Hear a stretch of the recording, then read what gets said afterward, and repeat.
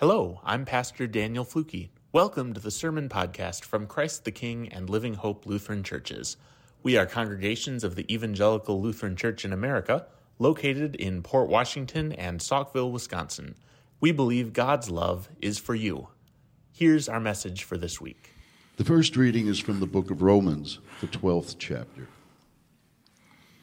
I appeal to you, therefore, brothers and sisters, by the mercies of God, to present your bodies as a living sacrifice, holy and acceptable to God, which is your spiritual worship. Do not be conformed to this world, but be transformed by the renewing of your minds, so that you may discern what is the will of God, what is good and acceptable and perfect. For by the grace given to me, I say, every one among you, not to think of yourself more highly than you ought to think, but to think with sober judgment, each according to the measure of faith that God has assigned.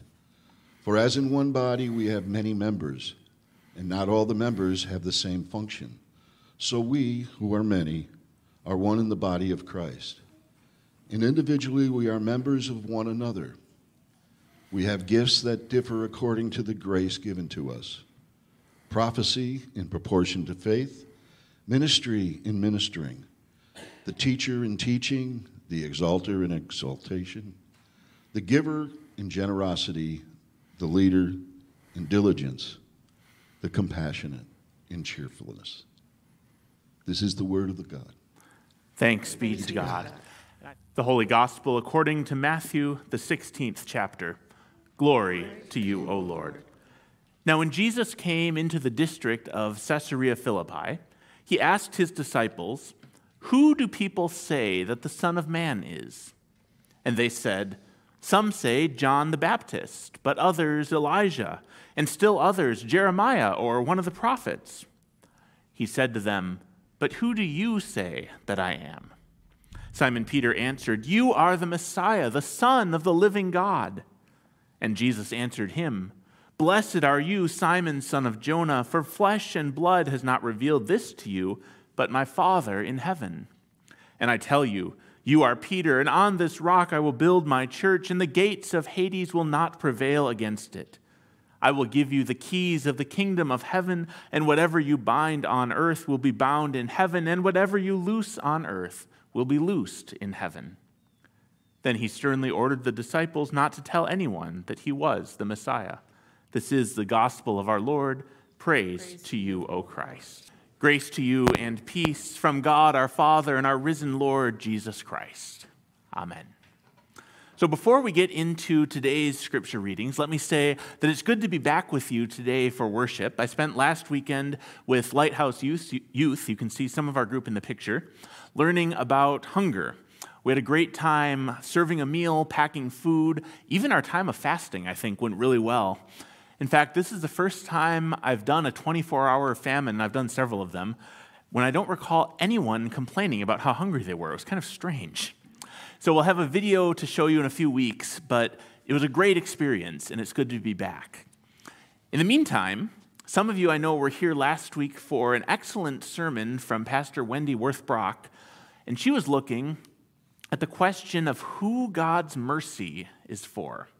And I listened on Tuesday to the sermon podcast, and I'm serious, you got a much better message from her than you would have from me if I were here. If you weren't here, go to the church website, listen to the message. It's worth it. One of the main points that Pastor Wendy made in her sermon is that God's mercy extends beyond one chosen group of people. And for a while in history, of course, we know the story of God's salvation centered on the Jewish people, God's chosen people. But eventually, Jesus' ministry, and especially after Easter, as the church grew, it became clear that God was doing something new. God was extending salvation, extending God's mercy to the Gentiles, the non-Jewish people like you and I as well. So that today we can gather here this morning and we can proclaim God's grace and love are for everyone. Everyone is invited into God's salvation. All are welcome at the Lord's table. In today's first reading from Romans, Paul talks about how the church is one body. We're unified in Christ. We'll come back to that part in a minute. But even though we're one body, he says, we're not all the same. And that song, I think, gave a really good analogy for that, a good explanation. We come from different backgrounds with different experiences, different expectations. We grew up in different communities. We have different gifts and talents.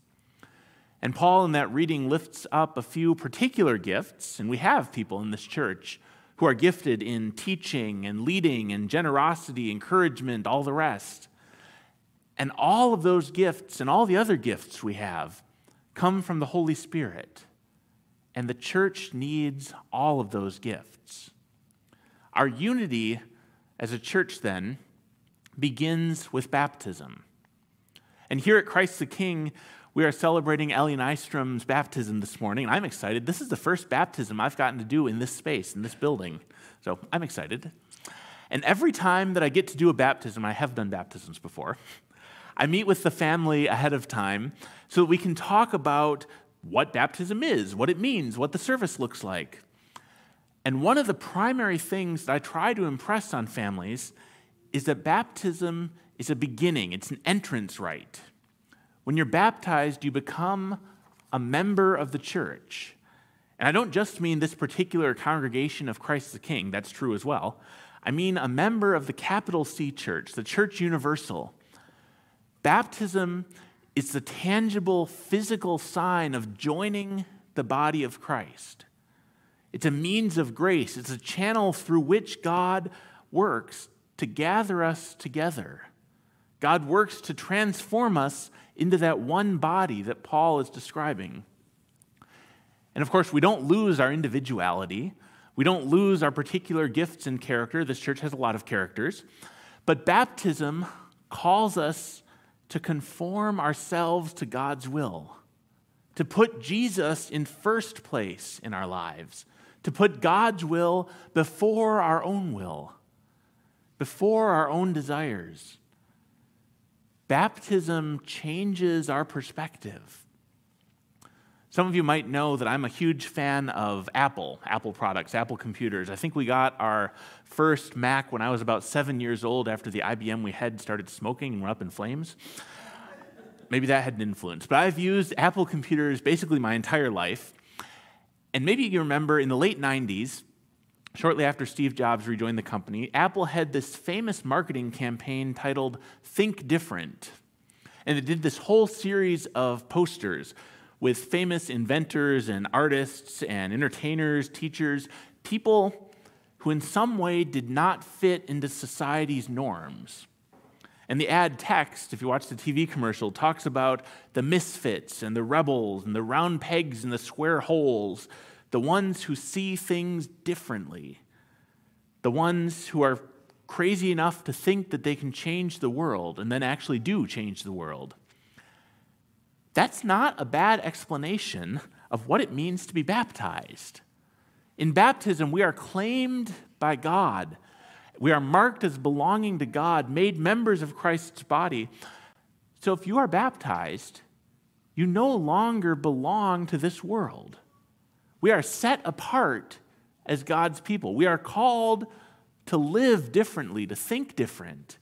We're called to see the world from a new perspective, to see the world, to see our neighbors through God's eyes.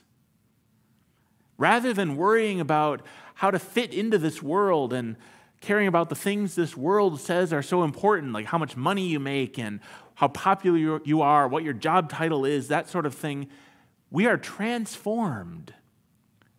We are transformed to be more like Jesus. We are called to be more loving, caring, more compassionate, to live with kindness, gentleness, patience, all those gifts of the Holy Spirit. So what does it look like to live your life as a Christian, to be transformed by God rather than conforming to this world? There's all sorts of examples we can look to from saints throughout the ages. And I don't mean those official saints that you can buy bookmarks of them or something. I mean saints, all of God's people claimed in baptism, gathered together. Maybe it looks like Mother Teresa living a life of poverty to help the poorest of the poor in India. Or Dietrich Bonhoeffer founding an underground church in Germany to resist Hitler's Nazi ideology. Brother Andrew, known for smuggling Bibles, carrying God's word into communist countries. Daniel Berrigan, a Jesuit priest in our own country who served prison time for anti-war protests, for working for peace. Rich Mullins, a Christian musician who donated all of his tour and album profits for his career beyond the average salary of a laborer. 78-year-old Norma Thornton of Bullhead City, Arizona, who was arrested in March 2022 for the crime of distributing free food to homeless people in a public park, motivated by Jesus' command to love your neighbors. People who a few decades ago looked at this community, recognized the need for a new church, and invested of themselves and took the step of faith to found this new congregation. How does your life look different because you believe in Jesus? Where is God calling you to think, to live differently? In 2 weeks, on September 10th, we'll be starting a 5-week series exploring how you and I are called to practice our faith in response to God's claim on our lives. So each week we'll look at one of the promises that we'll hear shortly in the baptismal covenant. Live among God's faithful people, hear the word of God and share in the Lord's Supper, proclaim the good news of God in Christ through word and deed, serve all people following the example of our Lord Jesus, strive for justice and peace in all the earth.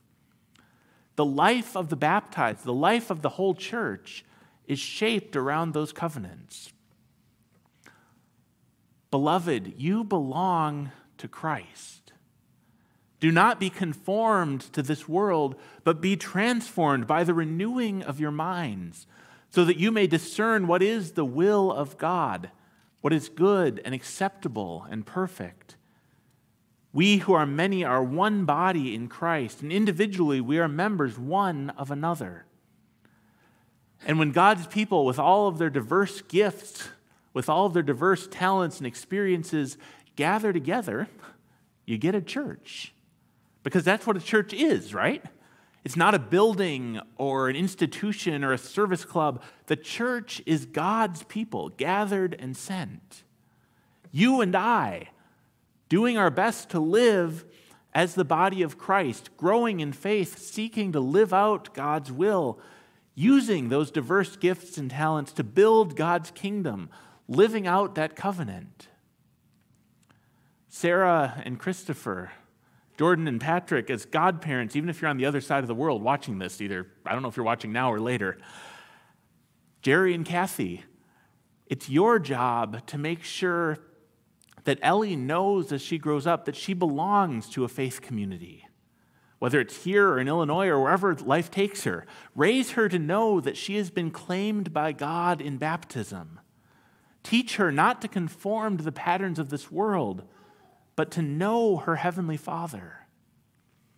As God's people, we are all claimed by God. We are united in baptism, and we're also united by our confession of faith. That same confession of faith, that same bold claim that Peter makes in our gospel story. So with Peter, we boldly confess, we claim that Jesus is the Messiah. Jesus is the Son of the living God. And the church, Jesus says, the body of Christ, is built on that confession of faith. And it is a radical confession. It is an audacious statement to look around this world and claim that Jesus is Lord, that Jesus is God with us, Jesus is our Savior, the ruler of our lives. And I want to point out one of the little details in the story that there's a good chance you missed. Did you catch at the beginning where Jesus and his disciples are, where the story is happening? Matthew 16, verse 13, it says, "Now when Jesus came into the region, the district of Caesarea Philippi," and he asked his disciples what people were saying about him, and they have this conversation.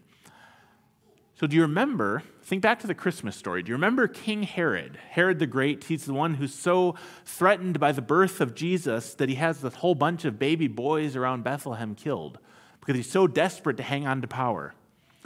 That King Herod, Herod the Great, had given a region of land to his son Philip, and Philip used it to build a city, which he named in honor of the Roman Emperor, Caesar Augustus, and he named it Caesarea Philippi. Literally, it means Philip's Caesar, Philip's place of honoring Caesar.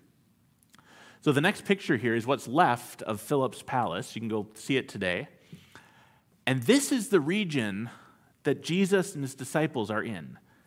They're in this place symbolizing the Roman Empire's power, a city dedicated to Caesar Augustus, who had himself claimed Son of God as one of his own titles. So in this place, Jesus asks his disciples, "Who do people say that I am?" And they answer him, John the Baptist, and some people think you're Elijah, and still others think you're a great prophet in the tradition of all of our prophets. The world has lots of opinions about Jesus, right? And then Jesus asks them directly, "Who do you say that I am?" And Peter answers him, "You are the Messiah, the Son of the living God." This is our answer as well.